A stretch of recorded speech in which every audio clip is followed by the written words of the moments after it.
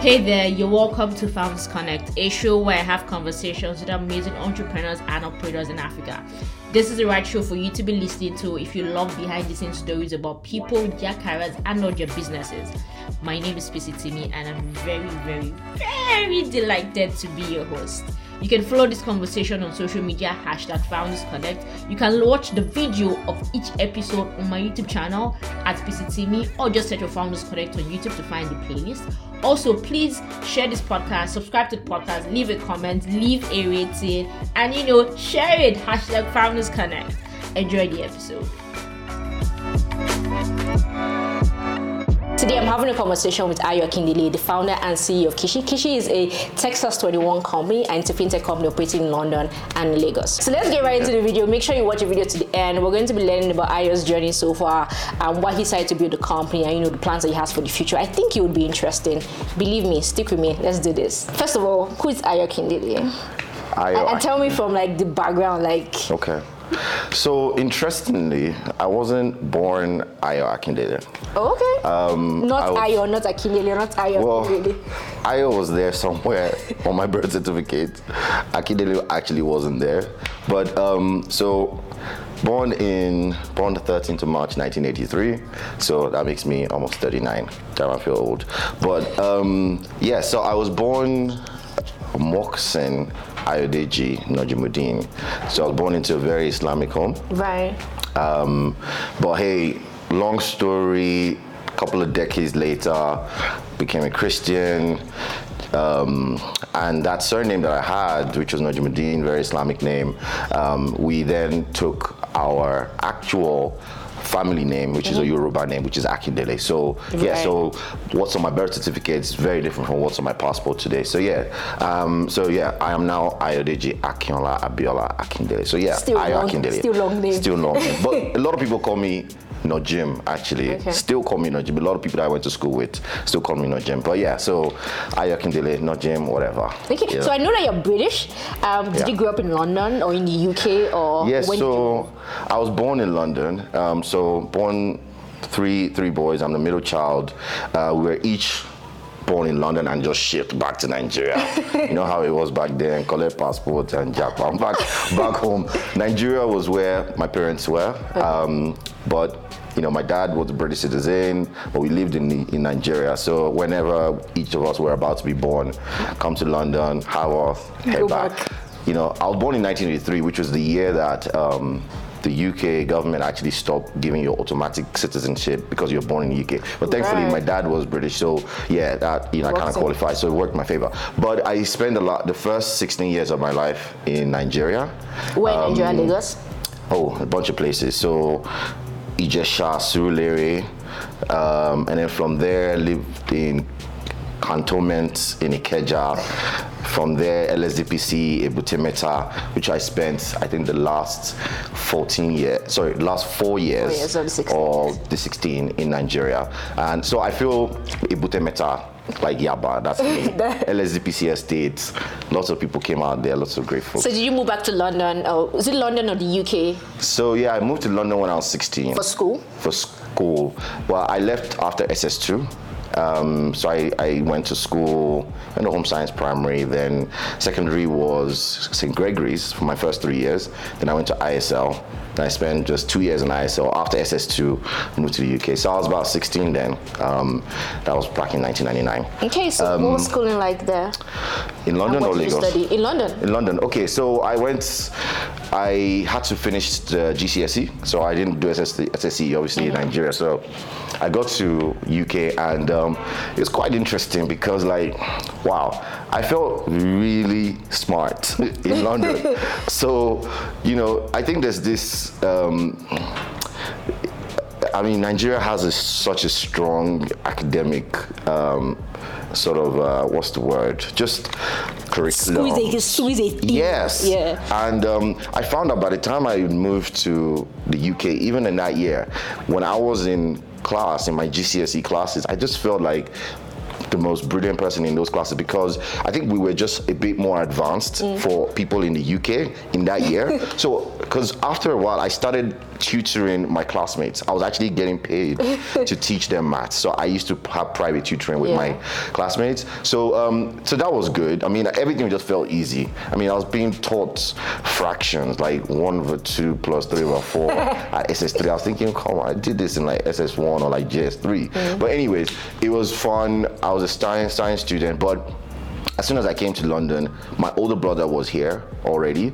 So first things first was just, I mean, I think my first night, as soon as I got to UK, we hit the clubs. But anyways, I was just thinking like, look, we just got to start making money. Yeah. We're here to hustle.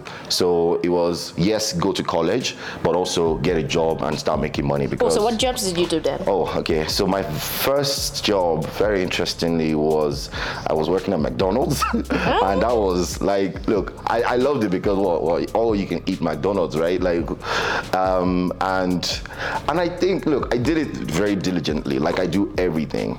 I was living in North London, around I think it was Willesden Green. Dulles Hill was where, not Dulles Hill, Swiss Cottage was where the branch was. So a couple of stops on the tube, and but you know what? Like, starting at McDonald's, you're cleaning up after people, clearing up, cleaning toilets and stuff like that. It was a rite or passage or whatever it is to hustle, and I didn't feel any way about doing it because for me, I was a 16-year-old. I was already making money, and to think of that evolution from where I was then to where I am now, I just feel like, look, for everything that I did, look, I spent about 18 months in McDonald's to the point where I became, you know, managing the kitchen. You grew up the ranks. I grew up the ranks, managing the kitchen by the time I left. So felt accomplished, and then I felt like you do another kind of thing. Then I left there and went to Tesco, Sainsbury's, because we moved to Fulham. So I got a job and I really felt like that was a huge promotion. Back then, I was still in college all this time. Yeah. So for me to have been in college, studying, while also earning a living at the same time, because this wasn't time anymore to start still trying to ask parents for money, to be converting Naira to send money to pounds, which brings me to what Kishi is, and the challenge that parents still face today. But anyways, I just felt my brother was already working at Waitrose, and he spent many years there, even while he was also studying. So it was just following his footsteps and hustling, grinding.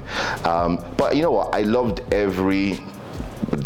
that learning and development, right? No matter what kind of job I found myself in, you know, while you're studying, it's not like you have a lot of options to go and be working at the biggest companies. No. So take a job at a takeout or whatever. I mean, so I was pretty content. At the end of each month, I had a good solid for a couple of hundreds of pounds in my account, and you can go to the club. Yeah, exactly. Hit the clubs, buy drink, take girls out for dates, you know, that kind of stuff. So yeah, it was cool. It was a good time. Very interesting. Okay, so I mean, after college, from your LinkedIn, I see that you actually did like a full-blown corporate career before startup. Like you spent almost 13 years, if I'm correct, in a venture capital firm. 14 years doing like accounts. Like, tell me about the experience of that corporate job. Yeah. And then I worked like 14 years is a long time. Oh yeah. So first of all, I want to know how you got in, why you stayed that long, and at what point did you say, you know what, I'm done now and I want to go build a startup? Yeah.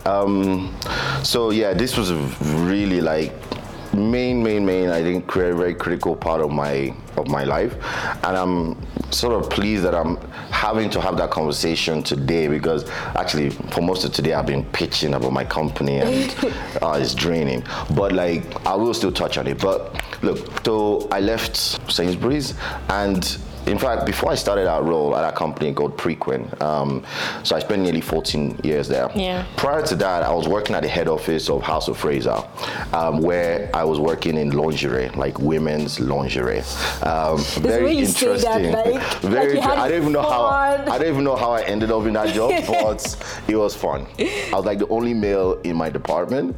I was account manager. I was working in merchandising. I was account manager for like lots of the high-end women's lingerie brands, and you know, I go to all these shows and see models, and yeah, it was a good time. I was like a lingerie connoisseur then. Yeah. But anyways, it wasn't paying as well. As much as it was attractive, it wasn't paying that well. And I just had this ambition to like want to earn more. Yeah.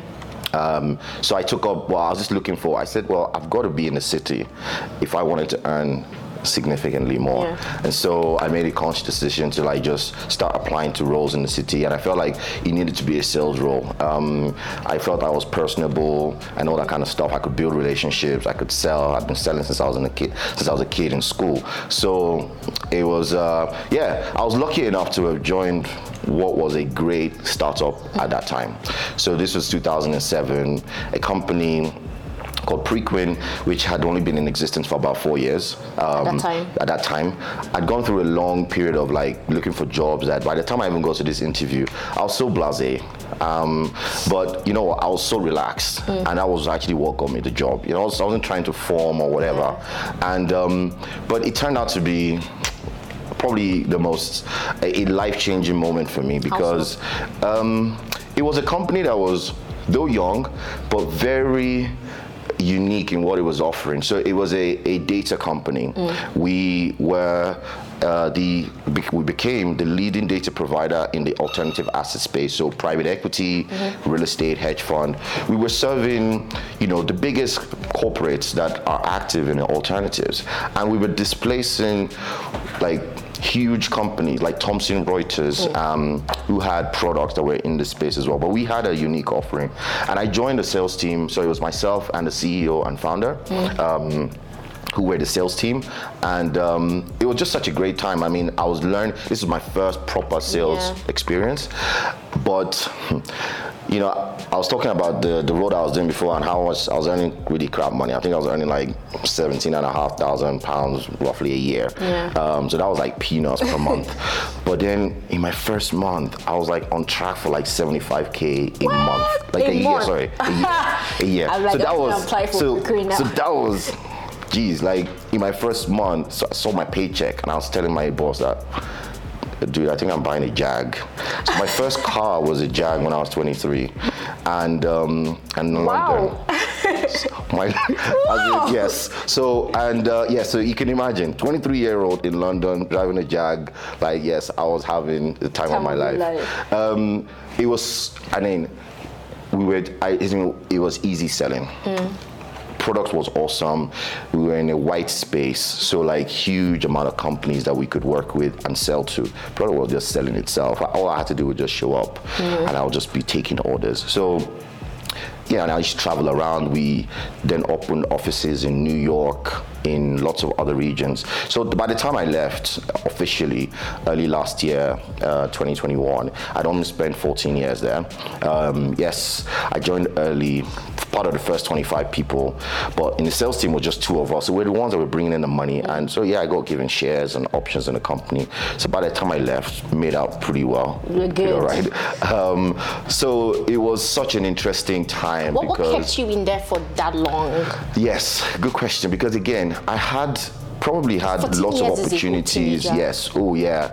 You know, I didn't need to go anywhere. A lot of my friends were working at investment banks, consulting firms, and stuff like that. And these guys were overworked, worked to the bone.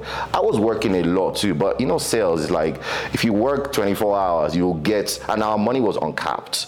So I was just enjoying selling and just taking money in. And I think I was probably making it easier than if I was in an investment bank and I was working with all these type of firms. By your third year, fifth year, you're making like how much a year? I was easily on at least 100 grand a year by that time, with bonuses and things even more. But then again, we were being awarded shares and options, which, you know, again, later the company was growing year on year. So all of those things was the added incentive not to leave, because you could see how the company was growing. And so it was just like, why? Like, these shares are worth so much now, and you know, it would be worth so much more in the future. And my pay was just increasingly up year on year, and I was in a great position in the company. I was a leader in the company. I was helping build teams. I was helping build our brand globally. So it was, I mean, it's a company that's really close to my heart. Even, I mean, I consider them still family, and you know, I'm still in touch with a lot of the folks there. So there was no need for me to leave. I was only ever going to leave to go do my own thing, and that was the only thing that could have left me to leave Preqin. Absolutely enjoyed my time there. Learned so much working with the founder. So what would you say is the top 3 lessons that you learned, and what are the biggest challenges that you also met in that 14 years? Let me start with challenges. Though not a challenge, but something that I challenged myself with, and that was my sort of, I guess, people developments, where I was helping coach and lead people. I joined the company not really having managed. I'd managed a bit in McDonald's, but it was the same. It was different from leading a team of salespeople in the city. City is crazy in London. Lots of things happen. So leading people into talking with like top execs.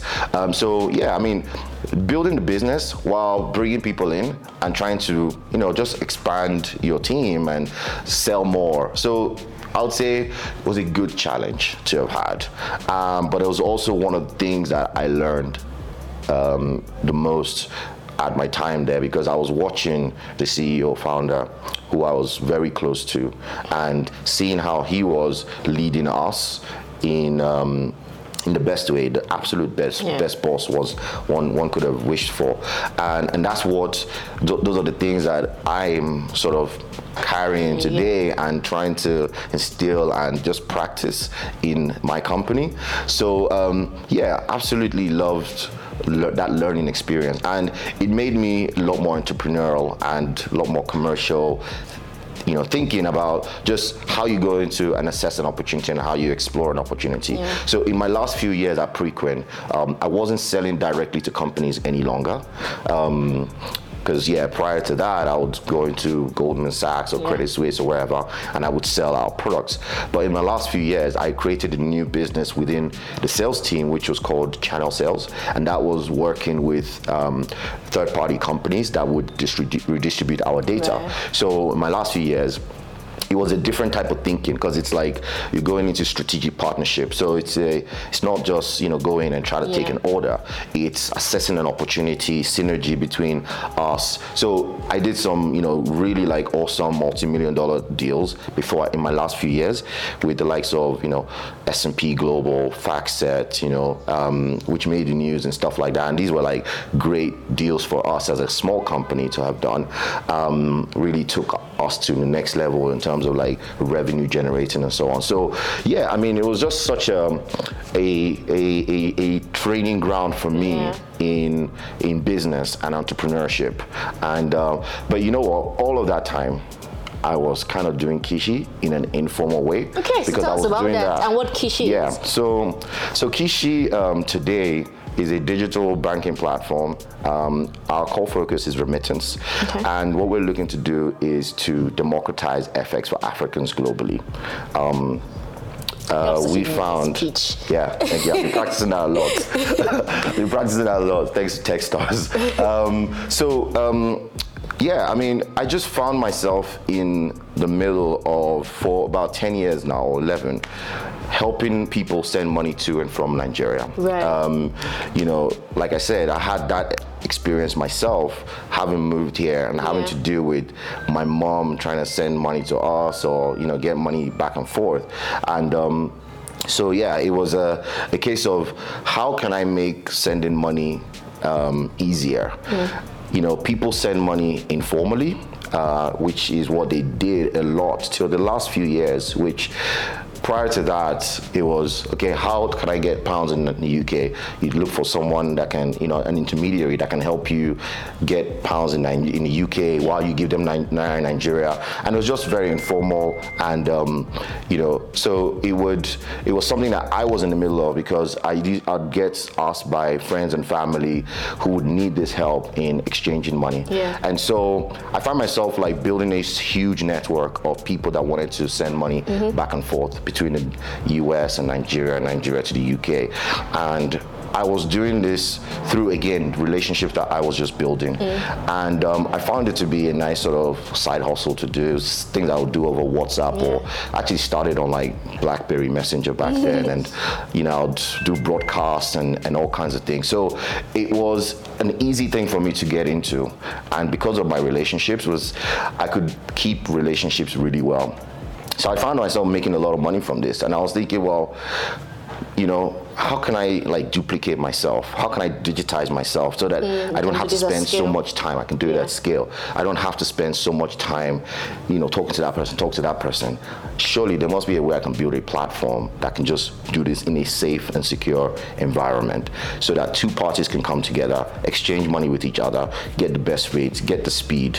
And so Kishi is a modern way in which people have been exchanging money for many, many decades, where, you know, there's this informal way in which people send money.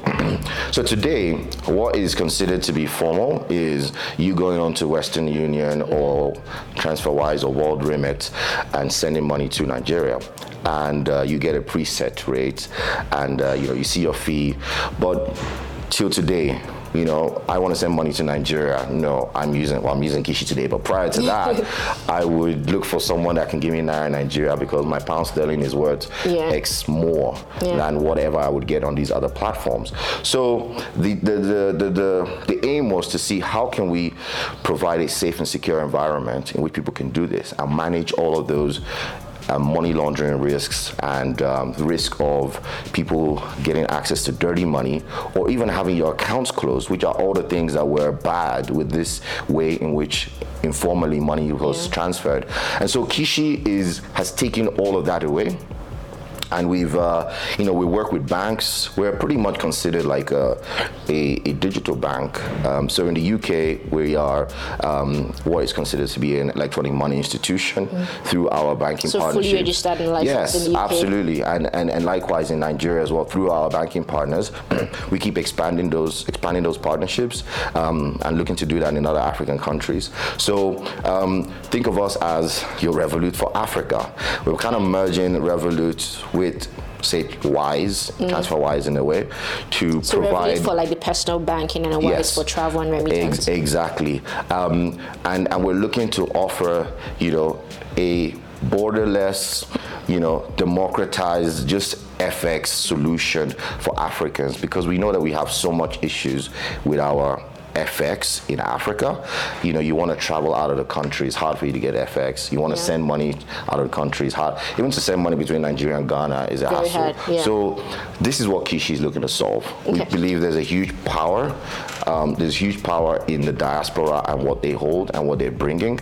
And so we're here to harness that, but in a modern way that really takes Africa and connects Africa better to the rest of the world financially. Okay, 2 questions. There are a lot of remittance startups right now. Yeah. It's almost around the same page. So what is Kishi doing that differentiates you and will make you stand out in the market? There's not just best rate, because everybody says best rate. Absolutely. And the second lesson is in the, I think, 1 year plus that you've done it. What would you say have been like the biggest milestones and the lessons because I mean you have a great career selling and building a business from a team of 2 people to like 10. But now, I mean, now you're building your startup and remittance and it's Africa, and it must be different. So what are the challenges there? What are you doing with the competition? And then the biggest milestones in the last 2 years. So 2 questions. Yeah, okay. So the challenges are actually, competition, like setting yourself apart. And, but let's face it, like, quite honestly, like for Africans, especially those in the diaspora, you work hard for your money. You want your money to go in the furthest way possible. Whatever type of job you're doing in the UK, whether you're a janitor or you're an investment banker, you know, if you want to send money home, whether to just friends or family or to support people or to invest, you want to get the best bang for your buck. And that is what people are doing. They're looking for the best way they can provide, they can get the best bang for their buck. What I find, especially in the UK, those options and all alternatives to Kishi that people have, they don't get the best rates. And so, yes, best rates is a big part of what sets us apart. Like, people can get as much as 50% more better rates in terms of the better rates than what they can get on other traditional money transfer platforms. So that's a big plus for us. Or if you're in Nigeria, you're trying to send money to the UK, well, you can get it done in the speediest possible way, most convenient way than you go to your bank will tell you they don't have FX. They will actually tell you to go to the black market to go and buy dollars, come back to the bank, put it in your bank account. If you don't have a DOM account, open a DOM account. We know how long that process is. Open an account. Well, we've just built a solution that is modern, is fast, easy for you to just sign up, set up an account, get onboarded immediately, and you can send money within minutes to the UK. So this is what really sets us apart. We brought in all the new technologies in place today, open banking in the UK, faster payments, payment processing that's modern, that makes sending money cost effective. So we built all these things, and it hasn't been easy building this over the last 2 years. So yes, we're now a team of about 18 across the UK and Nigeria, made up of a lot of engineers, product, compliance, which is a huge part of what we do, marketing, and just looking to expand a lot more. Can't remember the other parts of your questions. Milestones. Okay, great. Well, hopefully we'll be reaching one pretty soon, which is reaching our 50,000th user.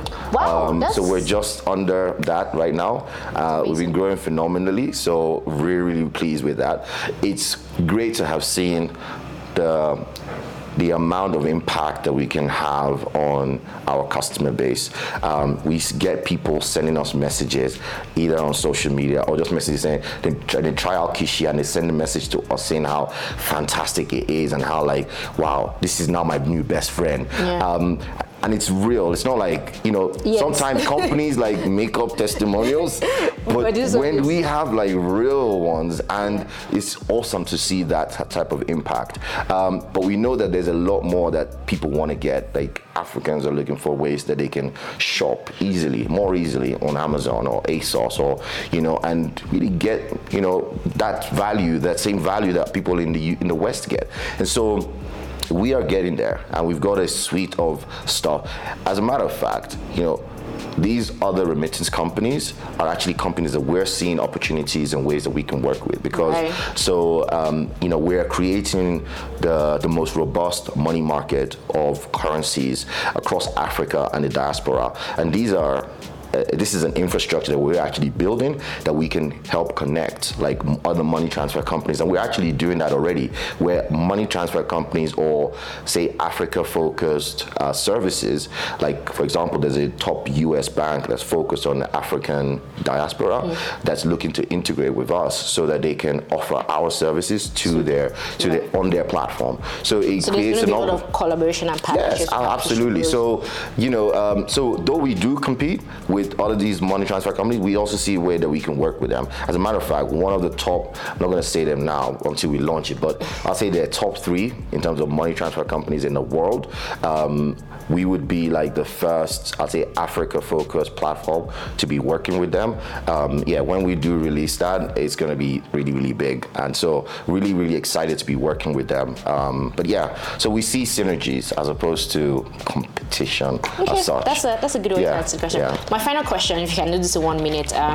You got into Techstars, and what has been the impact being a Techstars company has made in the growth of Kishi? Absolutely. So Techstars being one of the top global accelerators in the world, so really pleased to have gotten in there. Went through the standard process of applying, but also got some of our mentors make some good introductions. But there were lots of things that I didn't know about running a business that I didn't know were so important to have in place.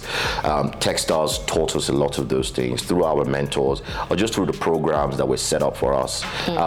So my biggest takeaways were that, and Techstars is phenomenal for their network and the contacts that they have. So, they're the most, networked accelerator in the world, where there's Techstars almost in every part of the world, but apart from Africa, but I think that is changing soon.